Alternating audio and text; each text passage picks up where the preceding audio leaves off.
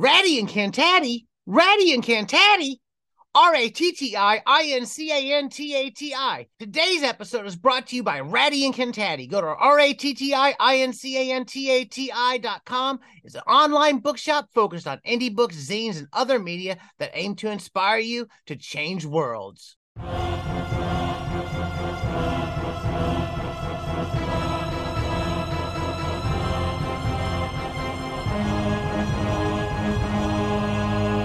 Welcome to Wobblies and Wizards. I'm your host, Logar, the Barbarian.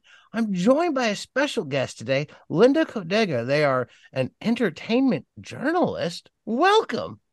Hello, happy to be here. It's good to have you. Now, you're not just a journalist, you're also a journalist in a union. Yeah, that's right. I am part of the Gizmodo Media Group union, and we are organized through the Writers Guild of America East. So that's like when I think of unions, a lot of the times I think of like the factory or the steel mill. You're not going into a big office all the time with a lot of other workers, are you? I am not, but definitely like my fellow journalists are. My colleague, there's a lot of colleagues that have to go into the office regularly. But you're right, we are not necessarily the like typical blue collar worker that you might expect would need a union, but we do. So I'm curious, how did that work, forming a union in an industry like that? Like, we've talked a lot here about some of the things that have been going on. There was a recent union formed at Paizo and at Noble Knight and some of the game world that we tend to cover. I'm curious how that works, a union in a field like that where you're writing things. Yeah. So luckily, artisan unions are sort of go hand in hand with craft unions. So we're pretty lucky in that regard. I believe that we first organized in 2015, and we were one of, if not the first, digital media newsrooms to unionize. Oh, nice. Yeah, so of course, like there are newsrooms that publish physical products like newspapers and magazines and books that are like have been unionized for a long time, but we were the first ones to unionize with an all digital product, basically. Oh. So that was in 2015, and we sort of helped pave the way for a lot of other digital media newsrooms to organize. And yeah, we have had to be really, really clear about the fact that because you sort of go online and you see everybody's writing, there's like all these written things online, and the reason that writers need unions is because a lot of that is devalued and undervalued, and people are like, well, you can just be replaced by AI. And we're just like, I'd like to see AI try. Like, I'd like to see them try. So yeah, it's just the fact that like everyone thinks that they're a writer, and everyone thinks that writers are replaceable, and everyone knows how to do it, so everybody can do it. And the union is there to sort of step up and say, actually, we're highly trained and very like discreet professionals, and you can't replace us with people who simply know how to like send emails. Like it doesn't work like that. So yeah, that's why writers need unions. I mean, everyone needs a union, frankly. Everyone needs unions. But that's why writers need unions. Yes. And so you said two things. You said a crafts union and an artisan's union. Could you explain some of that to me? Yeah, so sort of like kind of what you said with like blue collar workers being like craftsmen and craftspeople, woodworkers unions and unions that are for people who are like really, really specific. I can't think of any like totally immediately, but so I know that there's like you can get a what is it called? If you're a carpenter, you can become a journeyman carpenter through an apprenticeship program over time. Right. And I know that electricians, like the IBEW, has a similar apprenticeship program to journeyman. Totally. But those are the kinds of fields that some of those fields are the ones that we normally expect to see unions in. Electricians or carpenters, they tend to be common. Now, I'm what are the difference between all these different unions? Gosh, I mean, I think it really is. There's, at their very, very core, there is not a lot of difference. It's a lot of people banding together to fight for their rights against large corporations who seek to devalue their work and take advantage of the workers. And I think that that's sort of the thread that unites all unions. It's just that simple. That seems to be a common thread here I'm seeing a lot lately. Definitely What? the devaluation of folks' work. And if working in a creative sphere, there's often, oh, well, you're doing it for the love of it. You're doing it so that, this is a great thing. You should be proud for the moment that you can draw this or write this and you get a lot of this stuff. How do you feel about that? Oh my God. Fuck that.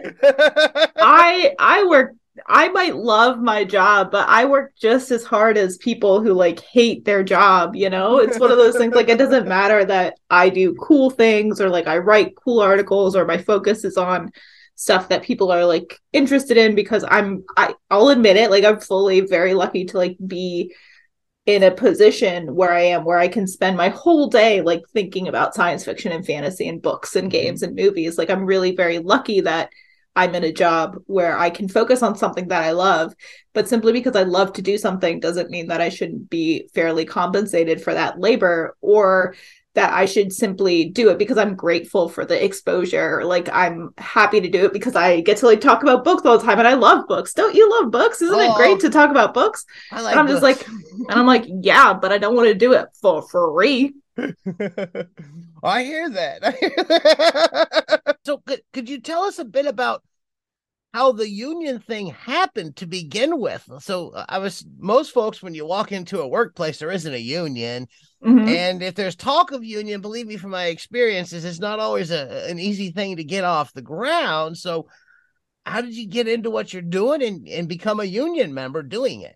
Yeah, so I was not around when we unionized. I've only been a part of the union for about a year. But as far as I know, I believe that the sites that organized under the Gizmodo Media Union group, or the Gizmodo Media Group Union, were sort of seeing a lot of changes happening at very high levels and realized that there was not really a great way to safeguard workers and their jobs. And that's that was the really impetus of it, is just seeing a lot of changes happen at a very, very high level, and thinking about trying to future proof the people that worked there. Now, I think a lot of people, I think one thing that we had talked about possibly discussing or contemplating or throwing back and forth was the idea of freelance unions. Mm-hmm. And I think that's something that a lot of folks may have a hard time perceiving how a thing like that would work, because normally a union is, okay, I work for the big company and we're just organizing there. Do you have any thoughts or insights on something like that? Not a ton, because I've never been a part of a freelance union, but as far as I know, it's one of those things where people are able to go through the union to find these sorts of individual jobs and assignments and find editors that will adhere to union standard as the union standard of pay, or the union standard of editorial back and forth.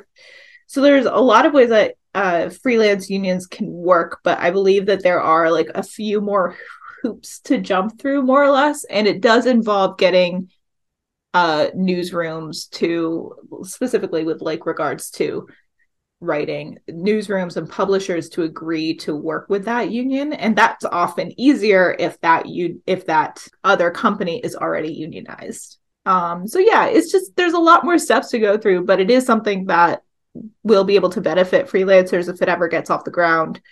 And it also helps provide healthcare, and you get benefits. And a lot of those things are places that are really, really important to freelancers and are pressure points to get out of the freelance industry just in general, because the fact that there is no healthcare as a freelancer is pretty difficult.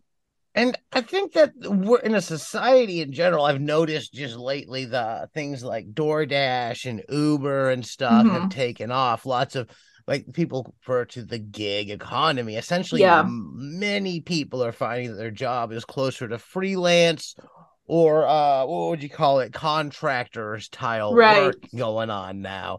Where Yeah, no, they're not the absolutely. boss, but really, what? Who's the boss? Who isn't the boss? Who is the employer? There's a blurred Yeah. lines there.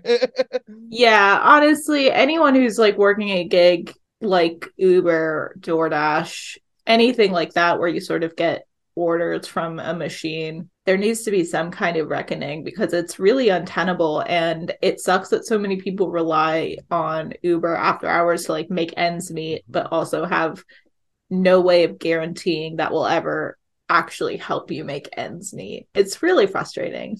And there's also like, was it Fiverr and stuff like that, where many things are being pushed over to what Fiverr. they call the gig economy in general. People looking for Yeah. those opportunities.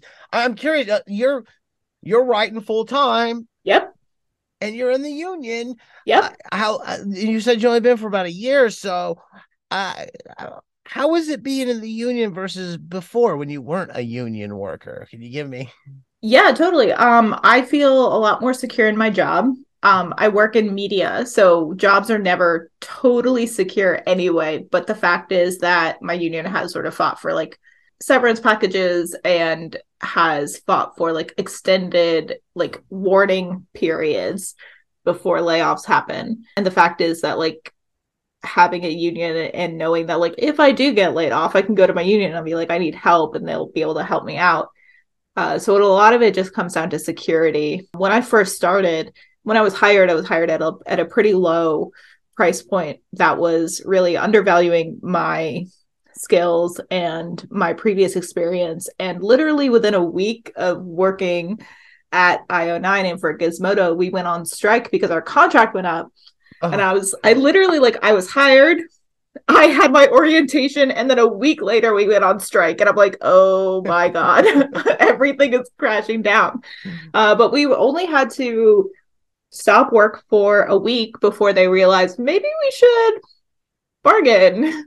And at the like bargaining table, like I fully got like a $5,000 raise because they raised the bottom limit because I was brought in at like the lowest entry level, even though I'm not an entry level journalist. So they raised that floor, and I got a bit of a raise, and I was like, all right, here it is. Union for me, baby, all the way. Yeah, I mean, that raise is nice. It definitely convinces you that the union's the way to go. Yeah, and I mean, like, it really was one of those things where I was like, I knew that I was going to be taking a job where I was not going to be paid as much as I should be paid, and like where I was not necessarily going to be monetarily compensated for the sort of like the literally like 10 years of writing experience that I had. But I did it because it was a union job. And I was like, okay, at the very least, I know there's some like worker protection here. And then I also did it because, you know, there was part of this about the question that you asked earlier, where it's just like, oh, you do what you love. And I'm like, you know what? This is the sacrifice that I'm going to make. It's like, I'm going to take like a little bit of a pay cut to work at a place where I know that I will love the work that I do. Yeah. So that's been my experience with the union. It's just like job security and like knowing that basically everyone that I work with has my back, and we can talk to each other about the problems that we're having and help each other strategize outside of the company in a way that I've never really had before at any other workplaces, because it was all very much just like people gossiping around a water cooler. Whereas with a union, it's like we're all in a Slack and we're talking inside of the Slack, and it's everyone giving feedback, and it just feels like such a better atmosphere for creating that like team-based working environment that you need in a fast-paced like breaking newsroom. And here's the interesting something you brought up there, the gossip around the water cooler and all that. I've been to lots of workplaces in my lifetime where there seems to be almost intentionally at times conflict sown amongst the workers there at the bottom. I'm curious to know more about some of that stuff you're saying about the difference there between the water cooler. Is that kind of a thing that you're referring to or thinking of when you talk about the water cooler gossip, or how you? Not really. It's more one of those things of like finding out information about what else is happening at the company. at previous positions, it really felt like I didn't really know much about what was happening until someone like said like, hey, have you heard about so and so? And I'm like, no, what's going on? Whereas with obviously in a union and in our Slack, we're able to communicate like really, really effectively, like with all of us, rather than sort of waiting for someone to like run into another person in the kitchen. Okay, that makes sense. Now, prior to joining the union, the job you have now, were you a member of the union? Did you have any union experience or thoughts, or where did you have any? Were you ever I'm a gung ho union, or is that something that came on later? How does that go? I have always been very pro union and pro workers' rights, just in general. I grew up in the South, and there's a lot of needs for unions where I grew up, and I spent like 4 years in Appalachia, like, and that's what part? The sort of like the Blue Ridge Mountains, like Smoky Mountain area in like Virginia. So it was really clear there. I'm like, oh, these are very important. So it was one of those things. And then of course, like I moved up to where I'm living now in the Hudson Valley, and like Pete Seeger was in my hometown, like on the regular, like he lived here. We would see him drive by in this like beat up old truck, and we're just like, my dude, you are about to die. Like, please chill out. So it's one of those things where like that's always been something that I have always supported, and I've always been interested in collective action just in general, especially as in like my personal life as someone who advocates for like abolition and someone who advocates for a lot of like queer rights and trans rights and like the rights of people who are marginalized in a lot of ways that have to do with class and society. It's just like, okay, well, the way that like all of this works is collective action against like larger governments and larger powers and larger institutions of authority. So it's never really crossed my mind that, you know, collective action isn't that great. I don't think it's all it's cracked up to be. So it's one of those things where it's like, that's, again, like I said, one of the reasons why I was really interested in the I-09 job is because it was attached to a union, and I knew that going in. And I was like, here we go. Now's my chance. I'm not going to lie, if I found out about a union job where you could sit there and talk about science fiction and fantasy all day, I'd be like, oh man, this is the perfect thing. Yep. I'm like, I ain't mad about it. So I'm curious how you got into just the type of journalism you're into, because I'm assuming you're into some similar things and niche genre things. Could you give me a little bit of the rundown in history there?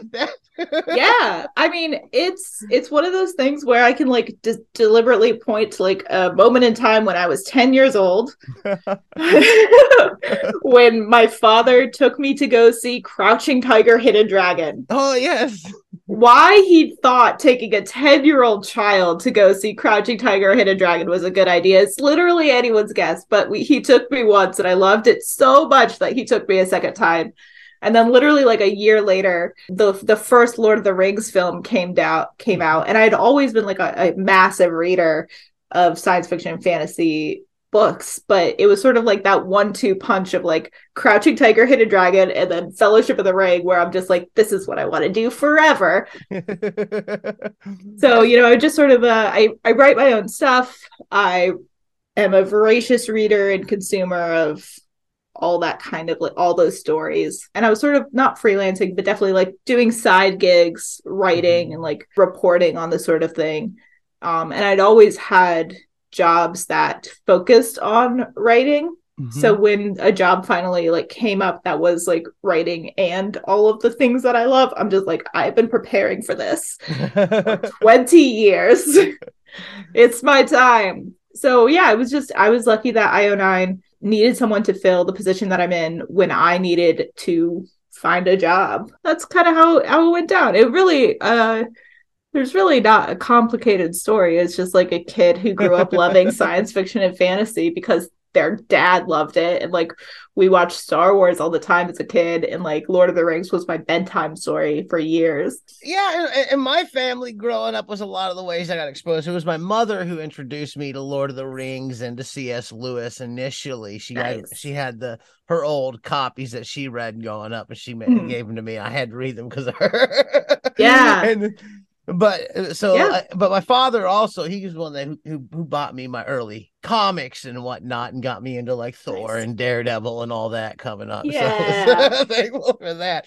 Yeah. So I'm curious, a lot of folks tend to have, because we like to just talk basic, geeky things on here because everybody knows. Hit me. What's up? I'm curious, do you have any specific veins of like, yeah, that's your big fandom? Those are the things that you really get into the most? It's hard to say because I think that it really changes depending on like what's coming out at any given time. I think that Lord of the Rings is always very close to my heart because I grew up on it, and Star Wars the same way. It's like that's kind of like the nostalgic thing that has like continued to grow and expand even as I'm, in my 30s now.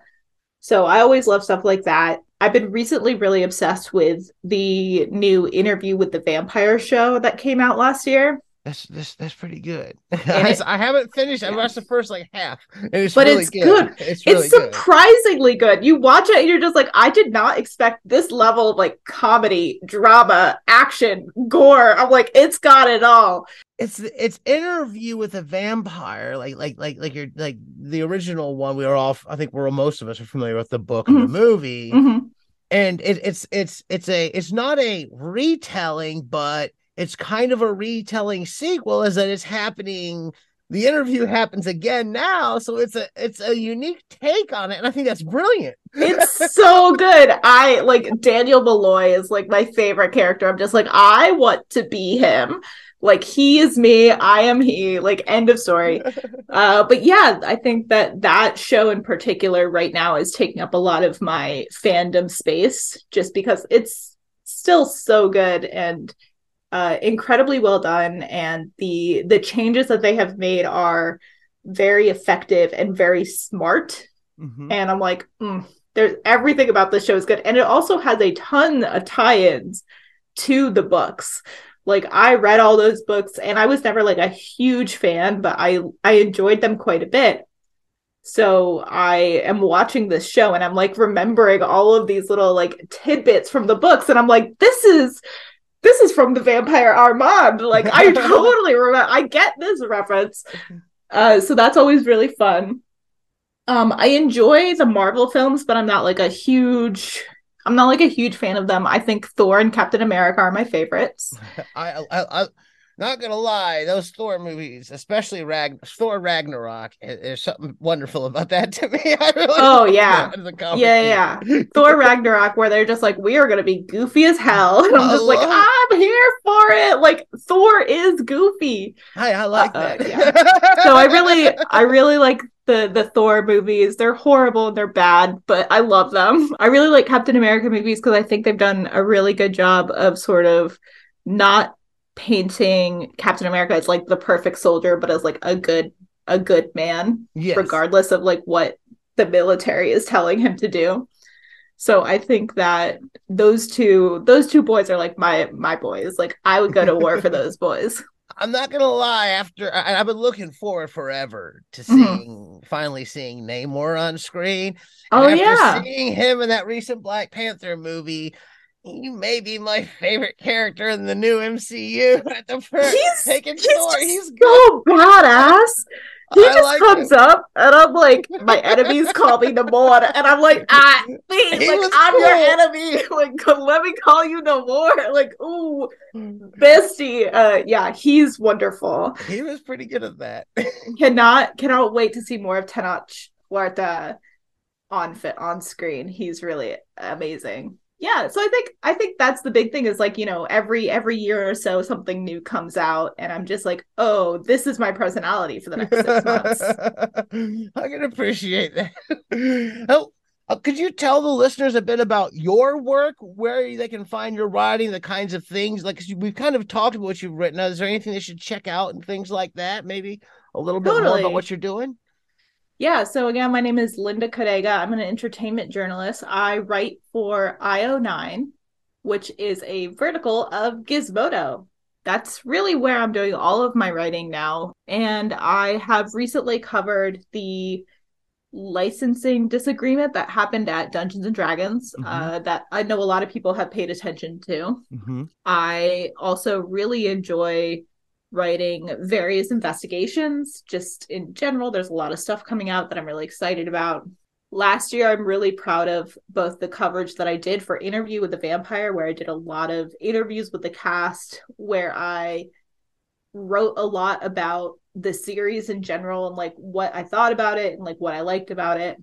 And then I think the other thing that I did last year that I'm really, really proud of coverage wise is I wrote a lot about Everything Everywhere All at Once, which is of course like coming up for the Oscars, and I'm really, really thrilled for them. But I wrote a ton about it because I saw a lot of my story, like my relationship with my mom, being played out on screen, and I was like, oh, so many feelings.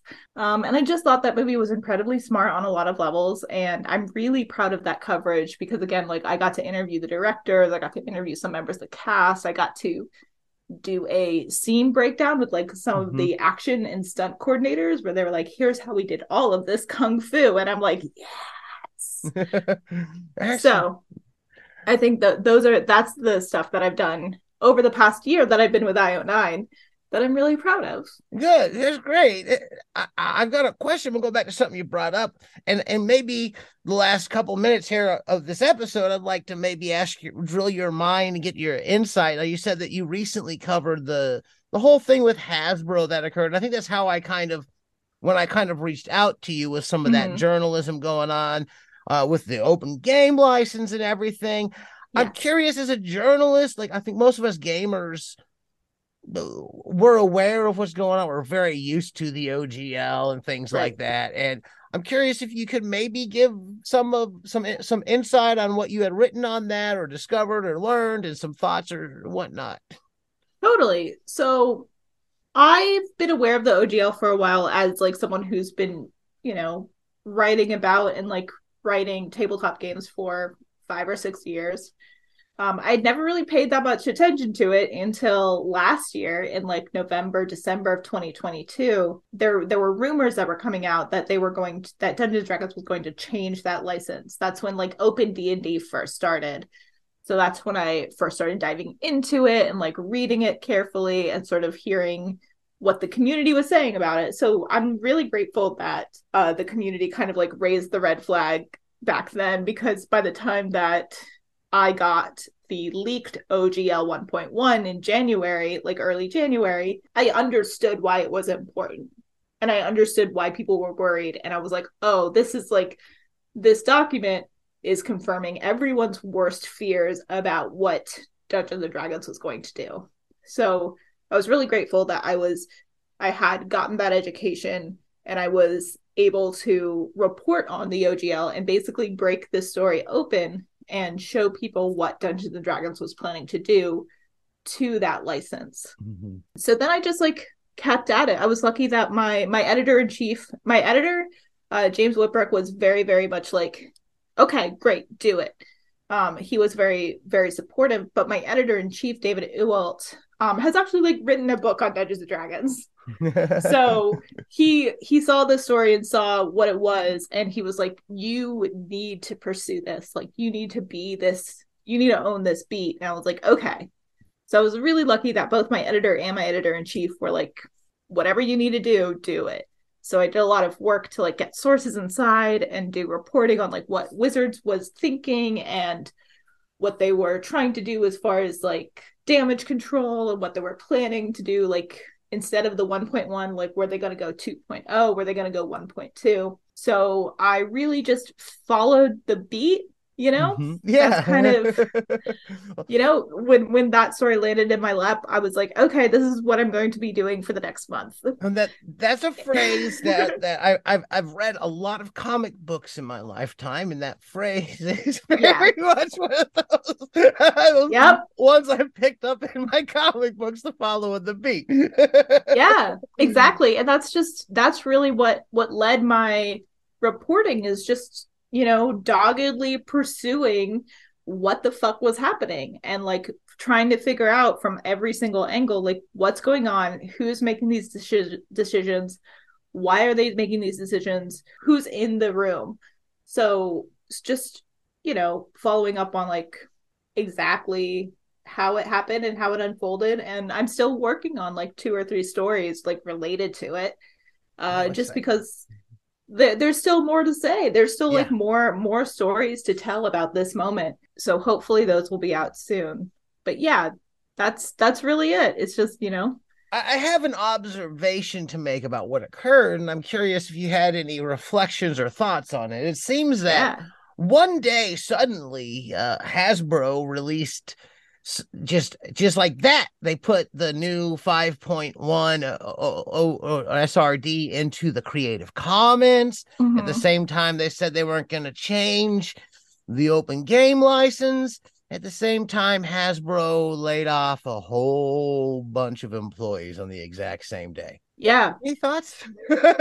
So honestly, I really don't think that the layoffs are connected to the OGL. I think that the dip in stock prices, maybe. But I think that I don't necessarily think that the layoffs are related to the ill will that they garnered with the OGL. I'm still trying, like, Kyle Brink has been doing kind of an influencer blitz where he's going on talk shows on YouTube, and Kyle Brink is the executive director or the executive creative director at Dungeons and Dragons. And he won't speak to me.